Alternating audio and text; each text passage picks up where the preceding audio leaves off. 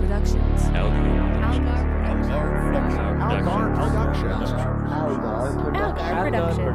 Algar Productions. You are listening to the Post-Atomic Horror Podcast with Ron Algar Watt and Matt Robotham.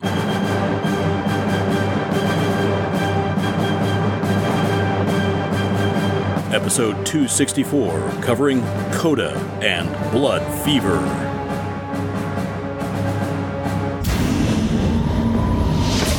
Hello, friends. Yeah. I hate to begin every show like this now with. I made this reference on Twitter. If you're transcribing our show for some reason, And you should be, because for the there's hearing nothing impaired. but great wisdom coming out of this. yeah, I imagine it would be quicker for you if you created a macro for disgusted sigh, because you have to type that up. No, that the kiff noise. Yep. No, I know what you mean. Yeah, it's just been like that weeks and weeks in a row. I will say I didn't hate the second of these. No, it was, fine. It was great for season 3. Yeah, it's definitely the best episode we've watched so far. Yeah, for months and months now. Yeah, like... Maybe the best we've watched in like 2016. Mm-hmm. Like going way back. But the first one sure kept the streak going, didn't it? Yeah, it surely did.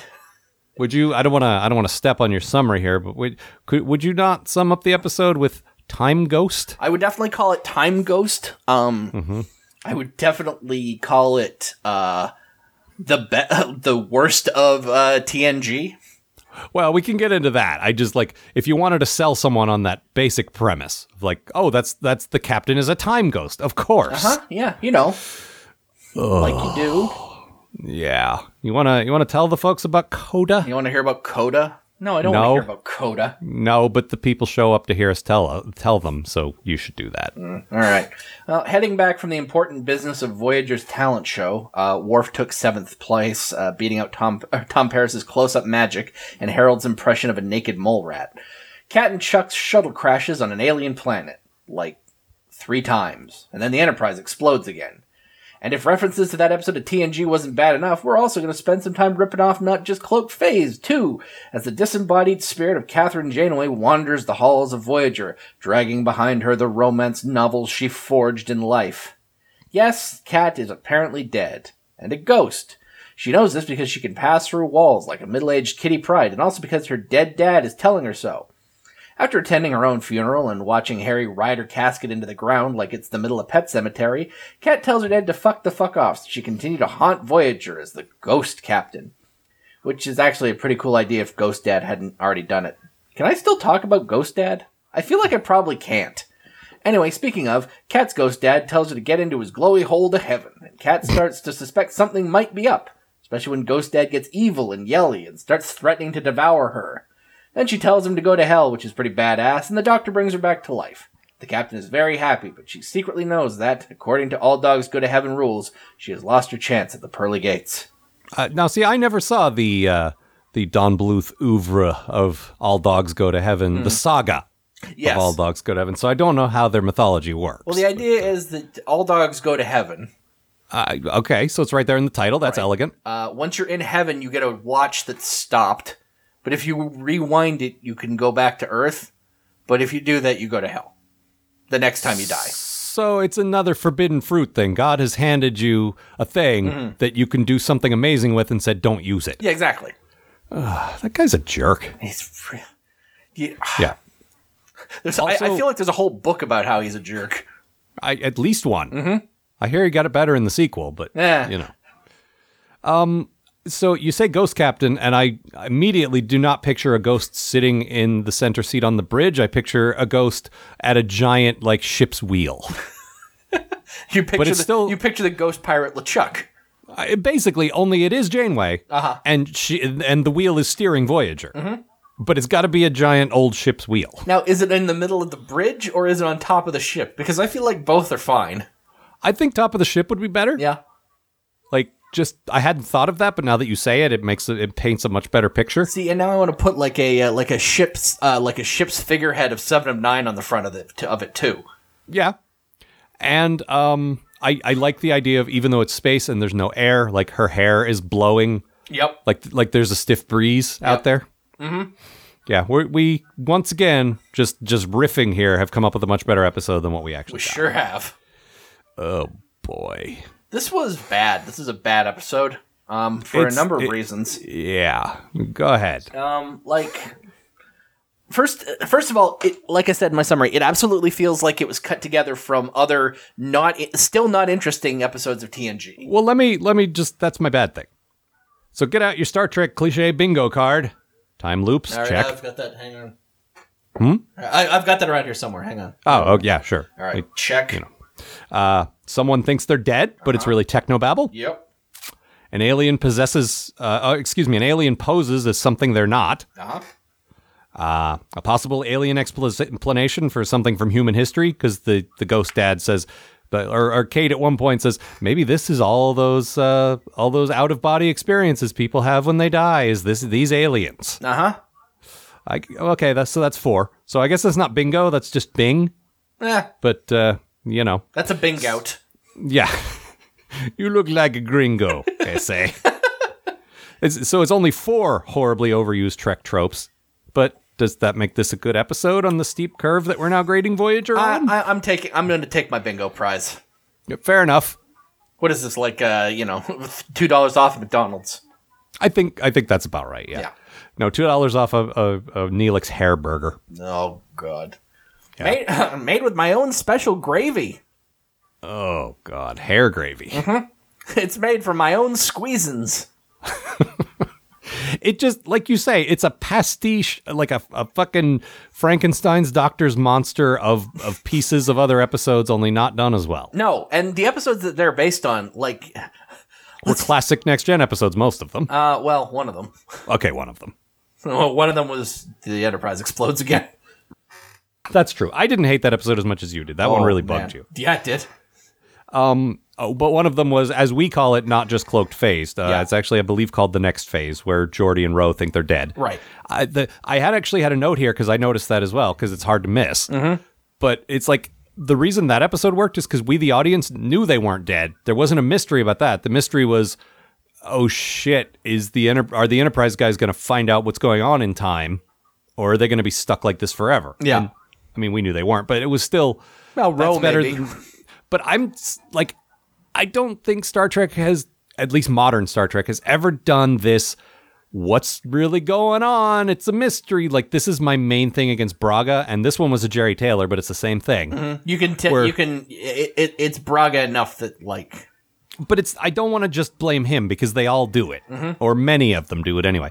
This structuring the episode like a mystery where the main character is going through something wacky and we don't know what it is, and then we find out what it is, and it's just a bullshit alien or a technobabble. It's not a thing we could have solved ourselves. Yeah. So there's no reason to make it a mystery except that it makes things more confusing and stupid. Yeah. Like, which is what they like.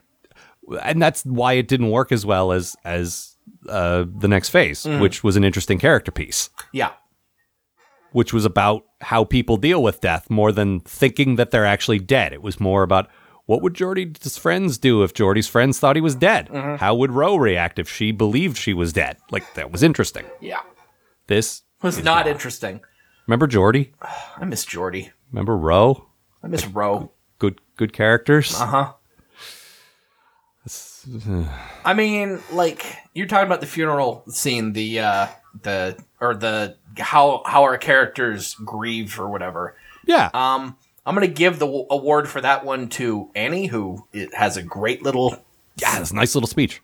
Like, she really sums up the character development we've been talking about with her, like, since we started noticing her and Janeway hanging out. Yeah. It's a great, it's just like, I came here and I had a chip on my shoulder and I was a jerk, and she really sort of taught me to, like, problems. She saw my potential. Yeah, and brought it out. It's a really good, like speech, and I like the show recognizing the stuff we've recognized. Yeah, the idea that she's basically the captain's, like, protege. Like, you are a young science-minded woman without direction, and this helped give my life direction, so let me help you now. Yeah, no, it's a really nice, it's a nice scene. Yeah, I liked it, and Higgs Boson really knocked it out of the park, I thought. She sure did. And then... Yes. We get to I like in episodes like this, our good things are still tempered with bad things. Yeah. And then Harry shows up. to be Harry.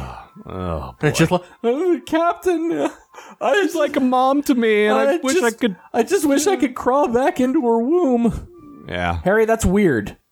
Stop telling people that. No. I like being in the womb. That's canon. That's not just a weird joke Alan Matt made up. That's real. 2 things we know about Harry. He likes 3 things. He falls in love with some pattern of lights. He wants to have sex with a picture. Yeah. He likes being in the womb. And he has an old truck he likes to work on. I don't like him. No. And I will give them a tiny bit of an out there because it turns out that's not actually Harry. That's Janeway's imagining of Harry. Mm. Maybe she just made him more of a loser than he actually is. But no, I think that's what he would really say. I would love if Janeway's version of Harry was literally represented by a little boy in a uniform. Or just a ridiculous, like, I'm a stupid head. Like, that's what her mind projects. Fucking Janeway watching. Yes, this all adds up. You know, like when Homer imagines what Flanders would do. Stupid, sexy Flanders. She would not say stupid, sexy Harry. The only one that she should regret thinking is sexy is Chakotay. Yeah. Because I at least see the appeal there, but she shouldn't think it. It's like I'm wearing nothing at all. Nothing at all. Nothing at all. Stupid, sexy Chakotay. We did, at the very beginning, I thought we were going to do another These Two Are Stranded on a Planet Together thing. Yep. And I'm glad we didn't. We've done that already. There's nothing more you can possibly say about that. You did the definitive, and it was pretty good. But you did the definitive These Two Are Stranded on a Planet Together episode. It's done now. There's your 5. Did you get that one? What's that? In your bingo list. There's your 5. No, because I don't know that's... Stranded on a Planet. No, I think that's broad enough. That's not a cliche. That's just a shows with spaceships. Sometimes people get stranded in space. Like, I'm willing to forgive that. All right, well, I'll up you one then. Stranded on a planet covered in fig-looking rocks while it lightnings in the background. Yeah, no, that's not great. But you really want to talk about serious, like, cliches. Oh, I do. Is your bad thing. My bad thing's my quote this week, so let's just play that. Uh-huh. Breathe, damn it! Breathe! Don't you die on me now. Come on, Catherine. Breathe! That is some of the most cliched dialogue I have ever seen on a TV. Like, did you just come from watching ER, Chuck? Like, Jesus Christ. Well, my note was, don't breathe, damn it, don't you die. Oh, son of a bitch, he actually said it. Yeah, the only thing that would have been worse is if she'd woken up and he'd go, oh, I thought I lost you there for a minute. Yeah. Like, seriously? It's pretty terrible. Do you have writers on this show, or did you just watch a TV show and then copy it down? No, what they have are infinite monkeys and infinite typewriters. Except they can't afford infinite monkeys, so they have like 3 monkeys at 2 typewriters. Also, throughout that scene, from the beginning when they land and she's still conscious, he calls her Catherine. Yep. Totally inappropriate, dude. It's not even. You're on duty. You're on a mission. She is Captain. Yeah, Captain Janeway. It's not even just that, like, it's inappropriate. It just sounds weird coming out of his mouth. It would sound, think of it in any other context. Think of any other first officer. Okay, maybe Spock saying Jim. But Riker, no way he would say, Jean-Luc, are you okay? There's no way Kira would say, Ben, are you okay? Like, there's no way. It's just inappropriate. Like, because Spock and Jim were, like, you know, super close friends. Mm-hmm. That's okay. But imagine Scotty doing that. No. That's Captain. That's always Captain. Damn it, Scotty. I was trying to think of the next guy down who it just would sound weird from. And that's him. Scotty. Yeah. Man, remember Scotty? I miss Scotty. I miss everything. Mm-hmm. I miss Joy. Anyway, so Voyager. Uh-huh. Is sure a thing that we're doing. It was everything about, there was not one shred of originalness. No. Originality, I think, is the word. Mm-hmm. But originalness will do. Also, we opened this episode how many times in a row now with Neelix bugging someone? Yep, this is just how we open Voyager now. I guess this is like... The series Bible says, hey, so you want to write a Voyager episode? Page 1, character, like, established character walks down the hallway. Neelix rushes to catch up and bothers them. Yep. That's been the last 5 episodes in a row. Like, it's getting weird, right? Like, I'm not crazy here. That we've both noted it. A couple of other people who are watching along with us have noted it. It's definitely not just us. Okay.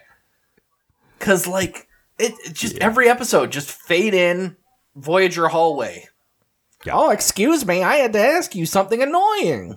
Yep. Hey, can I way overstep my bounds and do your job? Have you seen my pants?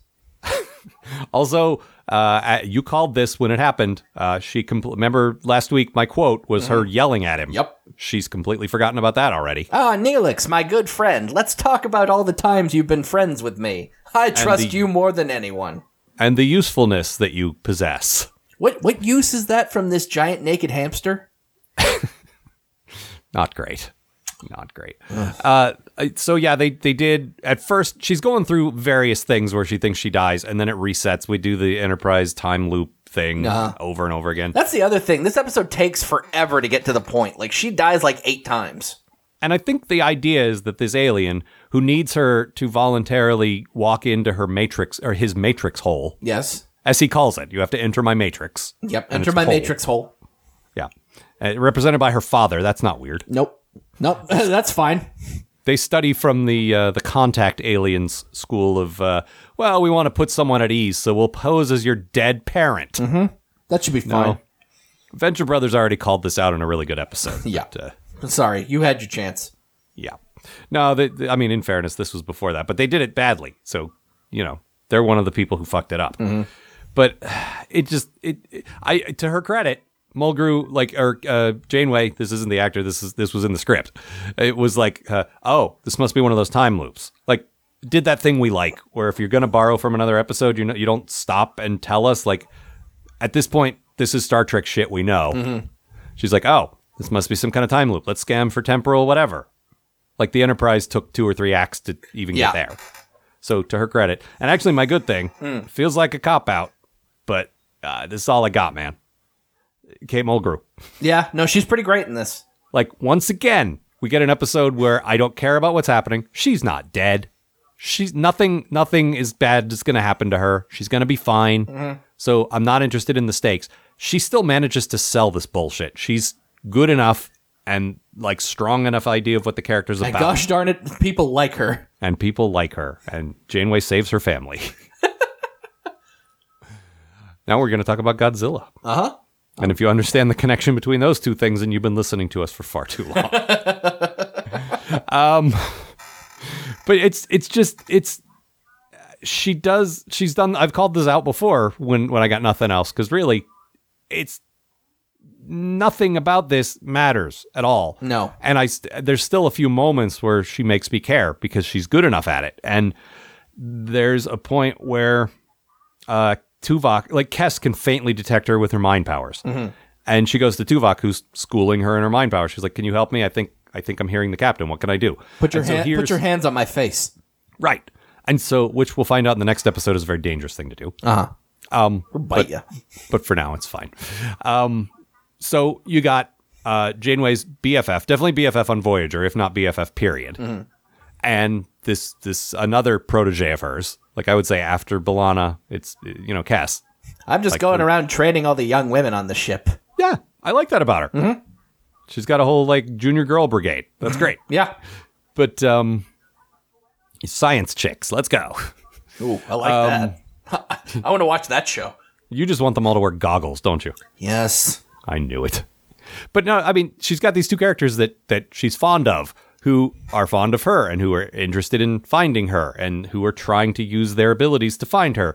And Mulgrew's got just some of her face acting, just like in the background while they're like desperately like, well, I don't detect anything. And she's got this desperate, like, oh no, please find me. I'm right here, guys. Like, she did some good acting there. Yeah.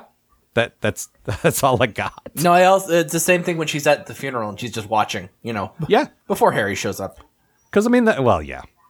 Then she's like rolling her eyes. It's like doing that thing with your mouth where you're mimicking, or your hand where you're mimicking someone's mouth. I'm Harry Kim. I miss my mommy. I like clarinet. Doing a little sassy hip waggle while she's doing that. I wish I could have sex with a hologram lady, but I can't. I want to be in my mom's womb still. Someday I'll hit puberty. Tom Paris is my best friend, inexplicably. Tom Paris is my boyfriend. Gamera is my boyfriend. That's what that was, right? I want a Coke. What else? The other thing while we're on the funeral, they do a good job of shoving extras into that scene, so it actually looks pretty packed. Well, it should be the whole ship. That's what I'm saying. It should, like, you know, they're not gonna be able to get 100 and whatever people in there, but they definitely get in enough people that you're like, oh yeah, that's everybody. Star Trek's always been pretty good at that. Mm-hmm. Remember when who was it that left the Enterprise? I think it was one of the times Worf quit. Oh, right, and the long... Oh, it was right before Redemption when he went off to fight in the Klingon the long War. rows of people who were saluting him. Yeah. Right? Yeah, that was a great scene, too. And one time when they thought Ben died on DS9 and they filled the station to the rafters. I think that was our cover art, actually. Yeah, it was. Because I was super impressed with that shot. Mm-hmm. Like, the Star Trek's always done a good job of either getting a bunch of extras or doing camera tricks to make it look like there's people. It doesn't matter how they do it, but making it look like the ship's full of a bunch of people when they need to. But yeah, the captain dying should be a big thing on the ship. You know, pretty much everyone should be there. So, you know, especially here. Like, if you're back in the Federation, it's bad, but you still might transfer someday soon. But this is basically the woman you've put your entire hopes of ever getting back home in. Ugh, now we got Chakotay. Well, at least we'll stop stopping everywhere. I don't know. He does like camping. Ooh, he does like camping. We're going on another camping trip, guys. Oh, man. Also, we did have another brief, and once again, I'm reminded the only time I really like Chakotay is when he's like off-duty casual Chakotay talking to Janeway. Mm-hmm. She's the only character I think he's got any chemistry with. Yep. And it's only when he's not doing the reading the stiff, like, no life signs, Captain, like when he's just casual, like leaning back and talking about his day or whatever. Mm-hmm. That's the only Chakotay I like right now. Yeah. And it shows up so rarely.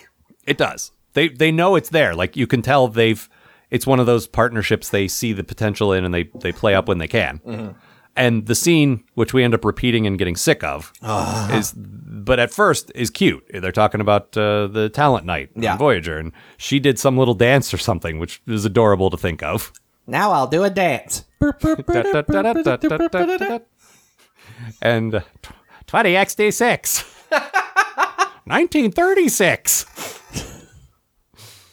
Oh no, my Great Depression. Where have all the parsnips gone? Neelix would the Great Depression. Yeah. Neelix has caused the Great Depression in us. But no, there's a brief moment where they're talking about the talent show, and there's some dumb joke about like I like, what would I do? I'm not really a performing guy. I'm good with phasers. I guess I could shoot an apple off your head, and if I miss, then I'll be captain. It was a nice dumb little joke. Yeah, and we all move up in rank. Oh, here's the note I took from Harry's funeral appearance. His speech is basically, remember that time I ate too many popsicles? You guys, popsicles were delicious, and I'm sad Mommy's dead. Yes. He's telling this story about when they went to a planet and they found some delicious berries, and he ate too many berries, and then he got sick, and Mommy came and, like, rubbed his tummy or something. It's like he's fucking 7, man. Like, I know. It's not great. It's like they wanted to put another kid, like they wanted to have another Wesley character, and then they just forgot to cast a kid. King of all children. Yes, I'm the new king of all children. You're 20. You're 25, and there's no other children on the ship. I'm a little boy. Who are you king of? Harry, are you wearing a diaper? It's mine. I also have a giant lolly. He's dragging a big teddy bear behind him. Now let's go to Mother Boy. Oh, man. He and Janeway would totally go to Mother Boy. Upon her knee. In matching costumes. Oh, man. Matching pantsuits. All right. I have nothing more to say about this. How about you? Just looking over my notes. There's a fucking image, by the way. What? Those two? Like, her in her 90s camouflage pantsuit and him in a tiny version of it? Yep. That's pretty good. Oh, man. No, I think we're done here. Very well. Let's move on to an episode that, when I heard the one-sentence description of, I thought I would hate, and inexplicably I don't. Blood Fever. which is worse than Pac-Man fever, I assure you. But not as bad as Blood Simple. That's true. So, there comes a time, once every 7 years, when a Vulcan is overcome with, well, there's no direct translation in your language. The boner which can only be sated by mating or murder will have to do.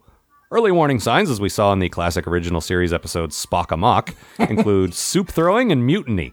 Side note, I remain eternally in Bob's comedic debt for that Spock Amok joke. It works on so many levels. So yeah, it's Ponfar time. But not for Tuvok, because he's a Vulcan we've been getting to know for 3 whole seasons, and who wants to learn anything about him? No, the fucker flight impulse has stricken the ship's second most popular Vulcan, that guy we didn't know existed until like 3 episodes ago. You know, the one who was in Lower Decks, but isn't actually the guy from Lower Decks. I can never remember his name. Probably starts with an S or a T. Anyway, he's overcome by the titular blood fever and performs the Vulcan ritual of sidling up to your boss and casually attempting to sexually assault them.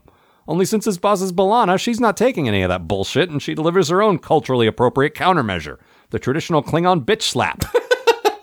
So not Tuvok, which is what I'm going to call him, that's his name, is sensibly confined to quarters while he deals with his rage fuck blue balls. And B'Elanna proceeds to lead a team consisting of Paris and Neelix down to a planet to mine for some important substance. Not dilithium, but basically dilithium. Only she's acting funny, which we can tell immediately because this is not only TV, but also Voyager, and everything like that has to be telegraphed from 500 miles away. See, somehow she caught Ponfar from that Vulcan dude, which, let's be clear, doesn't make a lick of sense. But it also means that she tries to kill Neelix in Paris, so I'm willing to wait this one out. Back upstairs on Voyager, the Doctor suggests that I'm going to have to look his name up, aren't I? Vorik!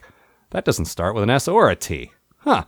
Anyway, the Doctor prescribes some medicinal pornography to Vorik to ease the pressure on his pointed loins.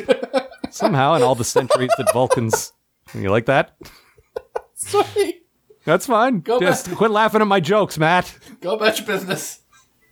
Somehow, in all the centuries that Vulcan have been out in space suffering from this periodic biological drive, nobody ever thought to relieve the strain using whatever that era's equivalent of girly mags was. Back on the planet, B'Elanna attempts to sexually assault Paris, who somehow, beyond all expectations, resists her, citing concerns like consent. See, this is way more out of character than that time he let his hair get mussed up a little bit. Anyway, Vorik decides that he's better than a common Barclay, and his urges can't be sated by merely sticking his penis into some projected light, so he beams down to the planet to reclaim his intended mate, B'Elanna. Then the two of them engage in that fight to the death, since he can't have her. I knew they wouldn't use the old original series music here, but I really wanted them to. Sing it with me, Matt. Now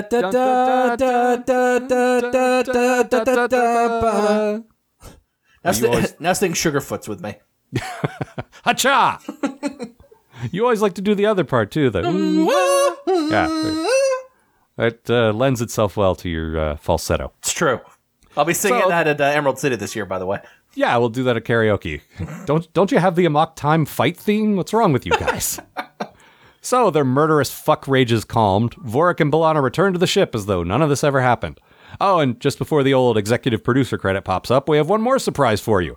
Not quite as shocking as Paris keeping it in his pants, but still a bit unexpected. The Borg have been here.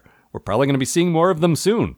Which would be more shocking if we didn't already know 7 of 9 joins the crew in like 10 episodes. But still, not too shabby, Voyager. That's 1 in a row. Yeah. I genuinely liked this one. Yeah, there's a lot to like about this one. I didn't know that it wasn't perfect, but it was definitely a step up from everything we've watched for the last season at least. I mean, it's one of those things where it's a stupid concept, and I say this over and over and over again. If you get your stupid concept out of the way and just get on with it and do something either fun or interesting with the characters, I'm okay with it. And that's what they did. Yep. You got some insights into B'Elanna. You got, Vorik was quite good. Yeah, I liked Vorik quite a bit. I feel bad for him by the end of the episode, you know? Yeah. He's only been around for 3 episodes, but he's like a guy I kind of like. And just to picture him at the end of this with, like, a broken dick and, like, all of his plans come to nothing. Yeah. No, it's terrible. I mean, they list the ways you can satisfy the blood fever, and really the best way is to fuck your, on Vulcan arranged wife. Yeah. If you can't get there, then you got to do something else. But one of the other ways is to fight, and he fought and he lost. Got his ass kicked. Yeah. Yeah. And I doubt we'll ever see him again after this because he served his purpose. I hope he's still around, but yeah. I'd like that, but let's be honest here. No, we know how this works. Uh-huh. Which is unfortunate. Sorry, Vorik. Yeah. Tavorik. He was good though. He was good though. Like I liked him, and like I liked the B'Elanna stuff. I was super impressed with Paris. Oh yeah. He kept it in his pants like they did. How much does that say about a character that we're like, hey, you didn't have sex with the woman who wasn't in her right mind? Good for you. Yeah. The thing is, it happened over about 10 minutes, like 2 or 3 scenes. And the first time I thought that, but the second or third time is like, no, this is actually good. Like he's gone beyond that now. Like I respect this because he's like, no, look, yes, I do want this.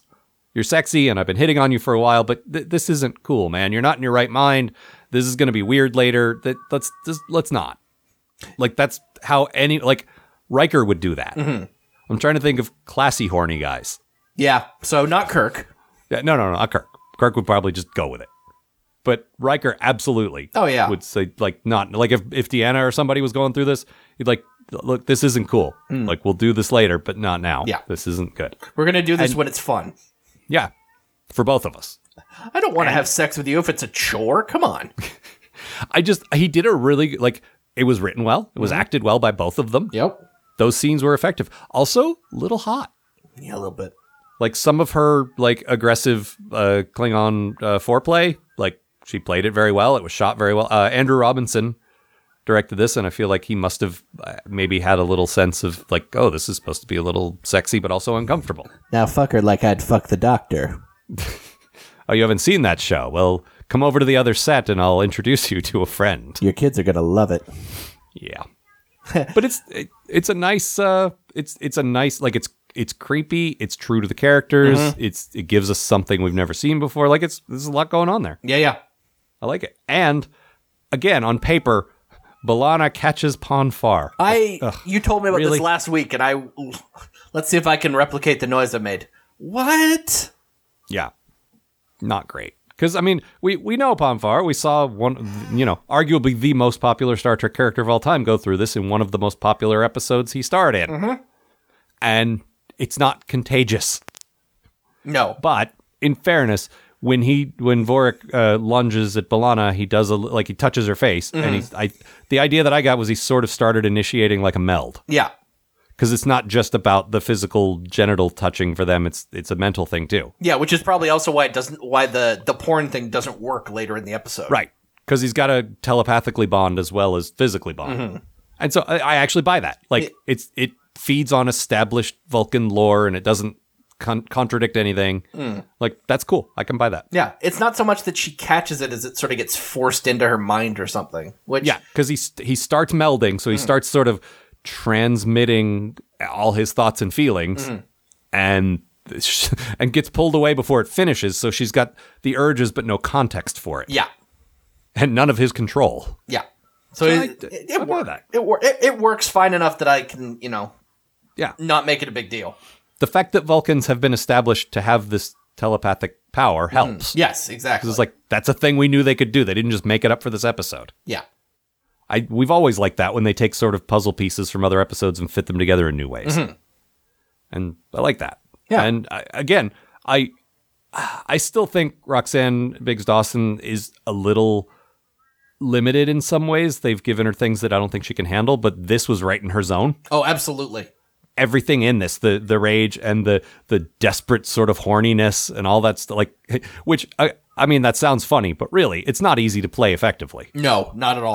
I think she did a good job. Like, and also that's walking that fine line between, still not being horrible. Yeah, and it could be campy. It could be like straight up Mirror Universe Kira, which is like sexy but way over the top. This was properly sexy, I thought. So, Mr. Paris. Yeah. Which is great in a Mirror Universe episode, but here, like, sorry, we're in the real world. We got to have a tether to the real B'Elanna. You need to be like a real person. Sorry. Yeah. I know how fun it is to be not a real person, but this isn't the time to chew the scenery. Yeah. This is the time to chew people's faces. Like you do. Bit him right on the cheek. It was great. But I mean, didn't Kalar do that to Worf or vice versa? Yeah, I believe so. That's established as well. Like, one of the things, and I usually lay this at Braga's feet, but I feel like it's Voyager and more Enterprise. But one of the things I don't like about these series is they seem to discard a lot of Trek history and make up their own stuff. And so I'm always happy when they don't do that. Yeah. always happy when they remember what things were like, and instead of contradicting it or ignoring it, they build on it. Yeah, they make it work within the context of the new show. That's the thing I've always liked from... That's the whole point of a shared universe of anything. Yeah. And Star Trek might have been one of the first big shared universe, media things. Mm-hmm. Like, there were shows and movies running simultaneously that all were in the same world. Yeah. Like, there may be other things before that, but this was probably the first big one. And they did it well. They did, like, a good... This is what Klingons are like, so this is what a Klingon would be like if they had this. Yeah. And here's Vulcans plus this, and like, good. There's specific examples I won't get to yet, but Enterprise would just either ignore stuff or change it because it didn't fit their story or whatever. Mm-hmm. It was really annoying. Yeah, that's the reason I remember not liking Enterprise. But for now, good job, Voyager. Yeah. Right now, we're not liking Voyagers, so pat on the head for this episode. Yeah. I like. You get a gold star. Yeah.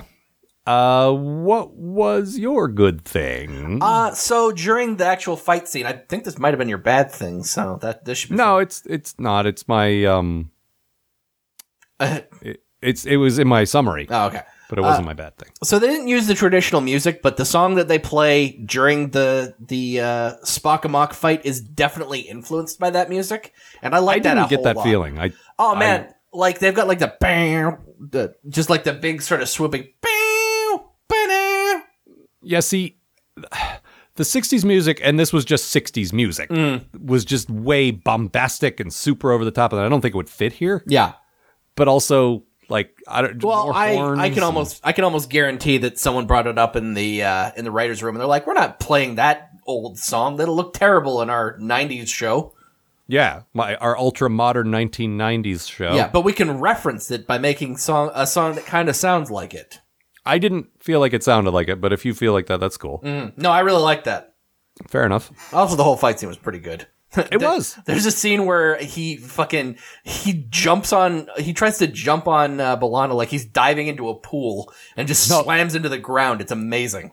There were a few moves, and also the way it was shot, but a lot of the way they fought was very original series. Yeah. A lot of old school, if there'd been a wall, someone would have jumped up on it like Kirk used to. Oh, his butt slam? Yeah. Just like put your foot 3 feet up on the wall and spring off the wall at somebody thing. Ugh. Captain Kirk's style of fighting was creatively fall over. I still want to see Chris Pine do some of that shit. I really do. Like, there's a lot of action in those movies, whether you like them or not, but they should make some of it just like cheesy, like they should give him a weird fighting style. Yeah, I'll tell you this, man. No one in either of the new Trek movies has ever karate chopped the back of someone, and that shit's all over every Star Trek. Yeah, and I would also say, and I've said this before, I also want to see Chris Pine in that the green wraparound shirt. Yeah, absolutely. Like an updated version of it, like they've updated everything else, but clearly based on that. Yeah, his leisure uniform. Yeah, which was a laundry accident that they turned into a thing. Mm-hmm. Oh, fuck. His gold uniform got washed with something blue and now it's green. It's a green shirt. We'll just change the cut of it and... casual lit up a bit. Yeah. Looking good, Bill. I'll put on this mustache and be your own brother. My best Bill. He just turned 200 or something the other day. Mm-hmm. So I'm starting to think he's stealing age from other Star Trek actors. Yeah, that could be. Until he's like the last one. His book is out now, by the way. Yeah, Why I think Leonard Nimoy is great. I am Spock's friend. I am now Spock. So you die and we all move up in rank. Yeah. I have heard good things about it from people I trust, like from Star Trek blogs I trust, and also from people I know in life that I trust. But what's that Tumblr we're always referring to? We should probably give it a shout out on the show. We use it enough. What's his name? Kevin something. Kevin Church. Kevin Church. Yeah, he wrote a Star Trek comic or two. He maintains a really good blog. If you follow our Tumblr, postatomichorror.tumblr.com, we reblog him about half the time. Yeah. It's really solid. Like it's worth looking at. But he had good things to say about it. Mm-hmm. It feels to me like a corpse humping thing. It feels like Nimoy died, and within a year he's got a book out about how great Nimoy was, and it's not like the proceeds are being donated to the Nimoy Foundation. Nimoy had some charities and stuff. Oh yeah.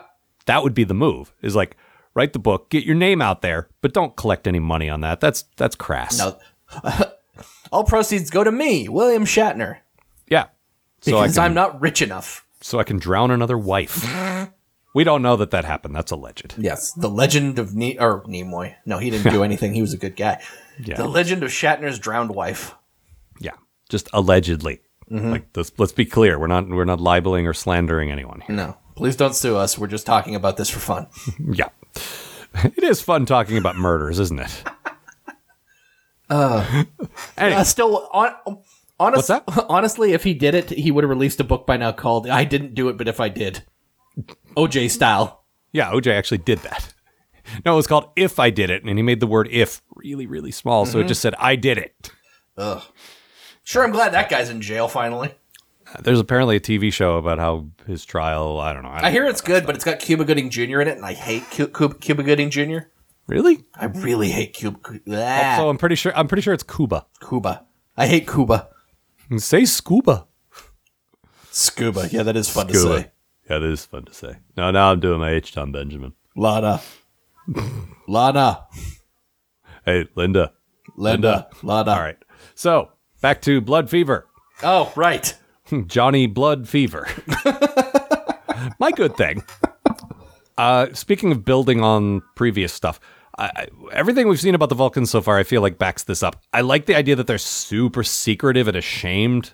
Of this one period in their lives, like this every 7 years thing, where they turn into raging, violent sex maniacs, and they just can't keep a lid on, because their whole thing is control. Mm-hmm.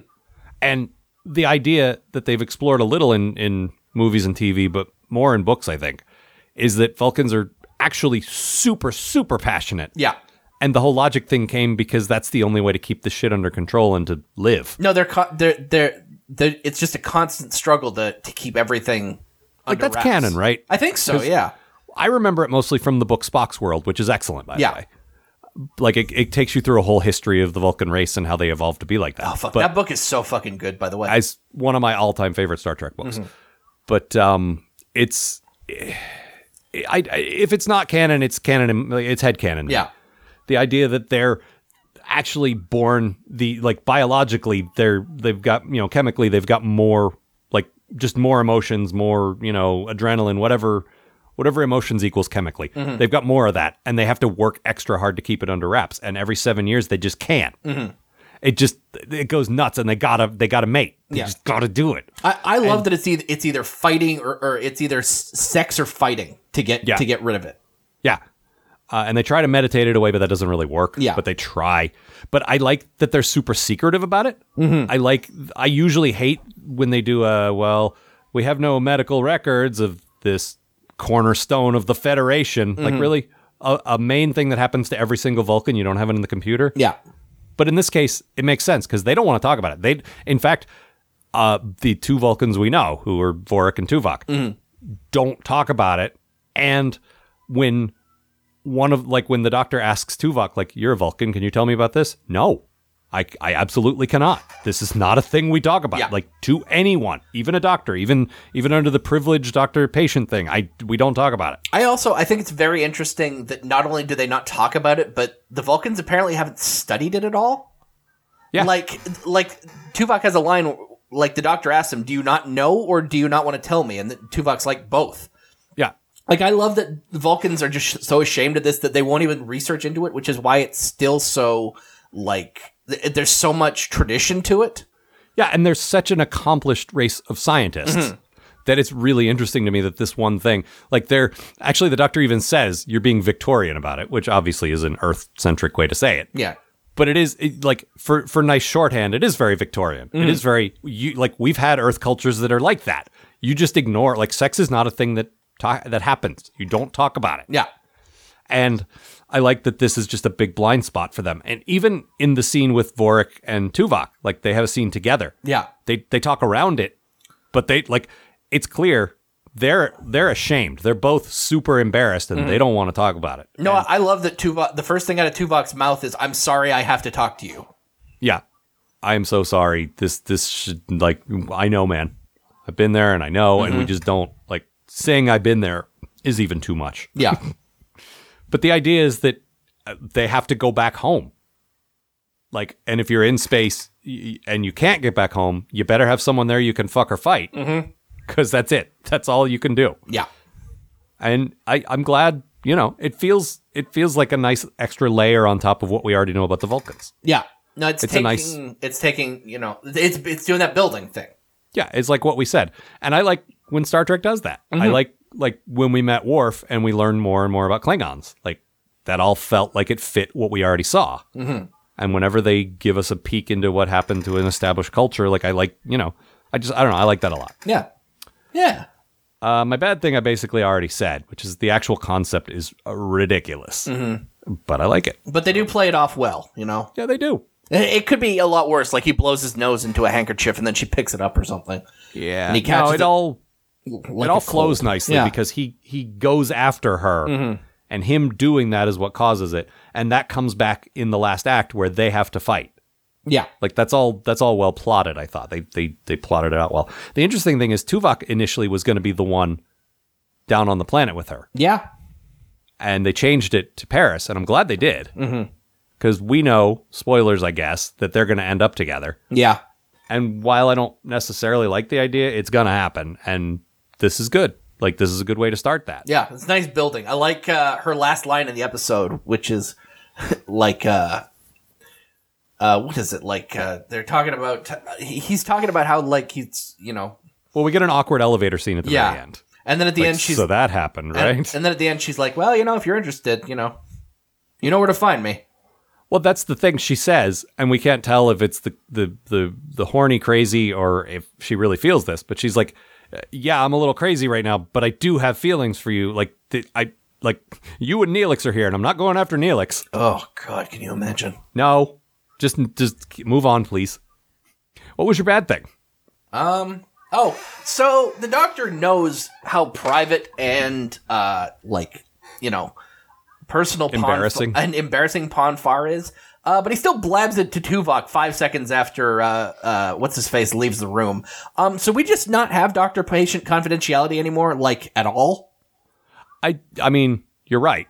But maybe the thought is, look, every Vulcan goes through this. It's not really like I'm telling him he's got cancer. I'm telling him... I still, that's... I'm with you. That's not cool, man. Especially since Zvorik, right? Yeah. He's adamant. You do not talk. Like, I don't want to talk about this. I'm dealing with this. Leave me alone. You were my physician, and you're not even a person. Yeah. You were the most likely person I could talk to about it, and I'm still not going to. Yeah, do not tell anyone about this. All right, I won't tell anyone about this. Hello, Tuvok. Hey, there's another Vulcan here, right? What can you tell me, buddy? I don't want to tell you anything. Oh. Well, why wouldn't you tell me that? Oh. Little bit of an annoying heteronormative thing where they go through Vorik's options. Oh, yeah. And they're like, well, there are this many women on the ship. That's how many choices you have. Like, really, all of the men and women are going to pair up directly. There's nobody on the ship who might do something different. He does say there's a number that are unavailable, which I assume they're already dating wrote someone to say that they're already dating someone, but I can still read as not into you. But that's a reach. But yeah, they basically saying your available mate options are. Although I do wonder now that I think of it. I don't know, because the whole issue of gay people in Star Trek just never comes up because Rick Berman was scared to deal with it. Mm-hmm. I don't know if we've ever, if a gay Vulcan is even a thing. But assuming it is, because, there are plenty of gay and other things humans, and also animals, and, it's a biological thing. But I wonder, because Pon farr is biological, and the drive is to mate. Not to fuck, but to mate. Ooh. To breed. Yeah, I was thinking about this, too. If a gay Vulcan got Pon farr, would he have to find someone of the opposite sex, or would having sex with whoever they're actually with, would that matter? That's a really good question. I'd like to believe that it's partly it's that psychic bonding. It's just doing that psychic bonding thing with someone. It could be, but I think you could be completely right. It could just be you have to mate. My understanding is it's a primal biological urge to actually spread your seed and mate. And if that's the case, you got to have you got to have both halves of that. So I don't know. It's an interesting thing that, I'd love to, maybe a new Trek series could explore that a little bit. Yeah, that would be great. And we know Brian Fuller's not scared to do that. And we also know he listens to the show. So Brian Fuller, first of all, do that. Secondly, call us. Yeah, absolutely. We'll write some damn good episodes. We'll write it a better episode than Coda. I can guarantee you that. And Coda was on TV. Look, we'll just give you like a pile of pitches. You use them or don't use them. We don't even need to get paid. Maybe put a special thanks in the credits or something. That'll make that episode hard to review, though.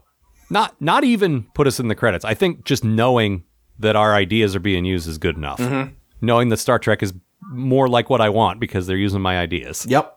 Would be enough. I don't even need credit. Yep. Yeah. So yeah, Fuller, call us. Mm-hmm. Also, our friend Tidro would like to smother you in kisses for Hannibal. Yes. While we have you on the line. Mm-hmm. What else? That's about all. Oh, they had these pretty cool. I don't know if I've seen these before. These like away team uniforms. Oh yeah, I like those quite a bit. Not just because B'Elanna looks amazing in it. Well, yeah, it's like a form fitting thing, and yeah, it does accentuate her subtleties nicely. Mm-hmm. But no, it's all gray, and it's got a stripe of what department they're in across the shoulder, and I don't know, I like it. I don't know what it's for. It's not just a straight away mission. I think it must be like a. It's their spelunking cave diving. Yeah. It's the cave adventure playset. I like it though. Cave Adventure Neelix comes with everything you see here. Please do not buy Cave Adventure Neelix. Oh no, my accessories. Oh no, my purse. Yep. I will say I'm pissed off that that Neelix gets a yellow department band, which he does not deserve. No, it looks like a real uniform. He's wearing the same clothes as everyone else, and that is unacceptable. No, it should definitely be like, the color of one of his idiotic suits. Honestly, if you just want to issue a generic gray suit without a stripe, that would have been the diplomatic way to do it. Mm-hmm. But, Starfleet likes its color coordination. Yeah.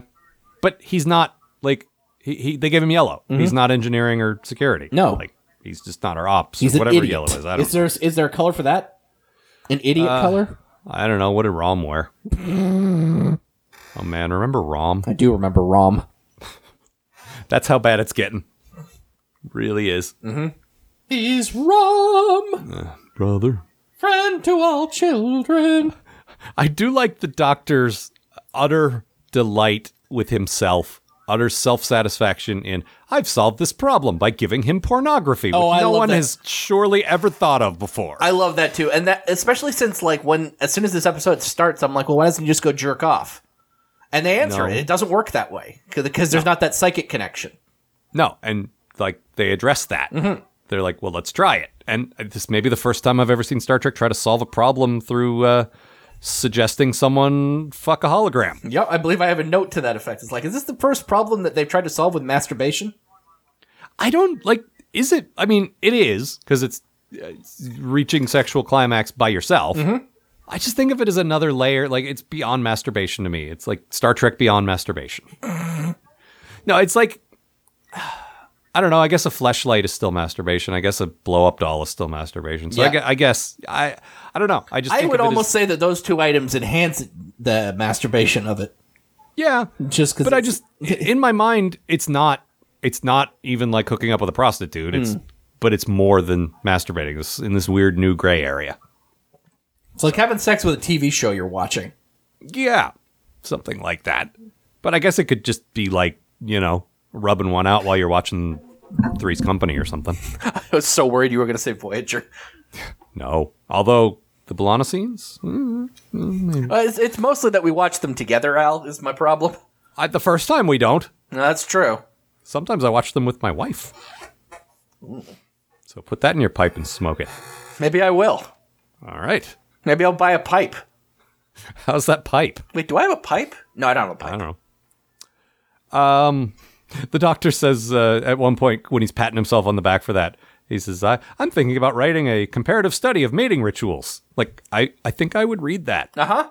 If that was one of those dumb spin-off books that they printed. Like the Mr. Spock's guide to the technical journal guide or whatever? Yeah. The EMH, Voyager EMH guide to interspecies mating. I'd probably buy and read and enjoy that book. Uh-huh. As long as there were diagrams. Not sexy diagrams, just funny, weird alien genital diagrams. Oh, that's how that works, huh? Huh. I never would have thought. The Andorians are remarkably like putting together IKEA furniture. That's like a little Allen wrench they got down there. Oh, weird. Huh. Andorian sex is modular. Yeah. That's why orgies are so great. You just keep snapping more and more of them together. Yeah, unfortunately, they often get stuck together. You have to spray them with a fire hose. And their antenna goes straight up like a, dog's ears or something. Dion. Yeah. That's about all I have. Yeah. Yeah. Oh. There was a cool thing while all this is happening. There are aliens on this planet that are trying to stay hidden. Oh, yes, the bark aliens.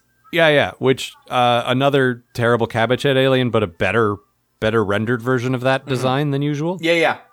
But there's a nice Chakotay's like, oh, you didn't want us to find you. Yeah, that's cool. You know what? Before we go, we'll find some better ways to hide you so that people like us can't find you again. And I like that. We're going to tear down your mitten statue. Yeah. I mean, people, look, we're a mitten loving race. If more of us come along, they're going to say, hey, look, mittens. But it's nice, Like it's a cool diplomatic Star Trek-y kind of like, oh, you don't want to be found. Well, let's help hide you a little better, buddy. Yeah. No, put you in a bush. But the cool thing, and I mentioned this in my summary, is what they're hiding from is hundreds of years ago, somebody laid waste to their surface and they're hiding underneath, like under the ground. And who laid waste to their planet is the Borg. Yep. At the very end, we find a couple of Borg corpses up top, and we're like, oh shit! I guess that's what we're heading into now. Yeah, that's some pretty good. It's actually some pretty good foreshadowing. I don't know if foreshadowing implies subtlety. It's not. No, it's not subtle at all. There's a fucking dead Borg over there. It's a Borg skeleton. It is. It's a Borg skeleton. But it's still I liked it. Mm-hmm. It was a nice because we know they're coming. Oh yeah. But at the time, it would have been a surprise because we all kind of assume they're from the Delta Quadrant. I think it was not officially canon, but we all kind of it was in the the chronology or the encyclopedia that it probably was true. Yeah. And First Contact had been out for a year or two, so there hadn't been anything Borg recently. Yeah. And we've got all these great looking Borg sets and stuff left over from First Contact. Yeah. We might as well use them. Yeah, we built all new prosthetics for everything that are still probably in storage. Totally redesigned them to look more sort of H.R. Giger. Mm-hmm. Hey, really Giger. Do you want to play Blackfire or Tooth Dominoes? Anyway, it was a nice little moment on top of everything else. It was kind of out of nowhere, but I liked it. Yeah, no, it was great. Yep. And that's all I got. What yeah, about I think I'm just looking at my notes here. Other than being annoyed when they fall off the side of the cliff and nobody gives a shit, it looks like they fall 300 feet. And, Neelix falls first, and my note was, "Hey, dead Neelix." Oh man. No, he's alive. Yeah. Nothing can kill me. I'm immortal. Of course he is. I have a quote. Oh yes, play your quote. Play your quote. Play your quote. Yes, I will pay my coat. They will waylaced to your planet. She's a hologram. She isn't real. Then I assume you have the same low regard for me. You're a skilled physician, Doctor, but let me point out the limitations to your own experience with physical matters. I believe we're discussing your sexual difficulties at the moment, Ensign. I like the Doctor's little snark. I always like the Doctor. Yeah. Anyway, that's it for this time. Coming up on that live show I've been talking about. Yeah, I believe we've got, as of now, about, 2 weeks? Yeah, a little less than 2 weeks. When this comes out, it'll be about 10 days. Yeah. April 8th at the Pocket Theater in Seattle. I wrote it down this time. 5 in the evening, 5:30, something like that. That I didn't write down. 5:30, I want to say. The problem is our panel the next day at Emerald City is at 5:15. Yes. They're at similar times, but slightly different, and I always mix the two up. Around the 5 o'clock hour at the Pocket Theater in Seattle on April 8th. Go to thepocket.org or postatomichorror.com for more details. You will see. It is $10 to buy tickets online, $14 to buy them at the venue. It's a nice little black box theater here in Seattle. I record stuff there all the time with a bunch of local voice performers. We've played there a couple of times, a couple of PA live shows. It's a nice little venue. It's small, but it's a great little support community theater type place with a really good local comedy community. We'll have a bunch of our friends, a lot of the people you hear on this show. Yes. Flonk, Brian, Amanda, Bob, like a lot of Tidro. Yep. A lot of our regular guests will be there. Friends of the show, like noted Time and Again enthusiast Scott Zioko will be there. Oh, man. Make Make sure to ask that guy about Time and Again. Yes, the queue starts early for that. Mm-hmm. Bring your copy of Time and Again, and Scott will probably sign it for you. Caitlin, who's been on the show before, she'll be there. Yep. Lots of friends of the show, and we'll probably go out for a meal or something after if you want to join us at your own expense. Yes, we are not paying for the meal, but you can come but if you along. want to come have some pizza with us, you're more than welcome to. Yes.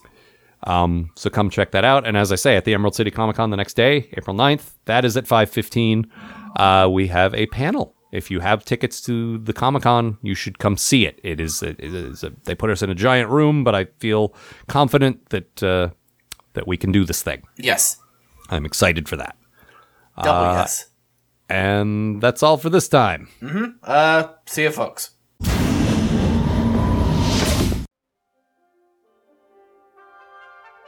The Post-Atomic Horror Podcast is a co-production of Ron Algar Watt and Matt Robotham. Copyright 2016. Please don't sue us. We're just doing this.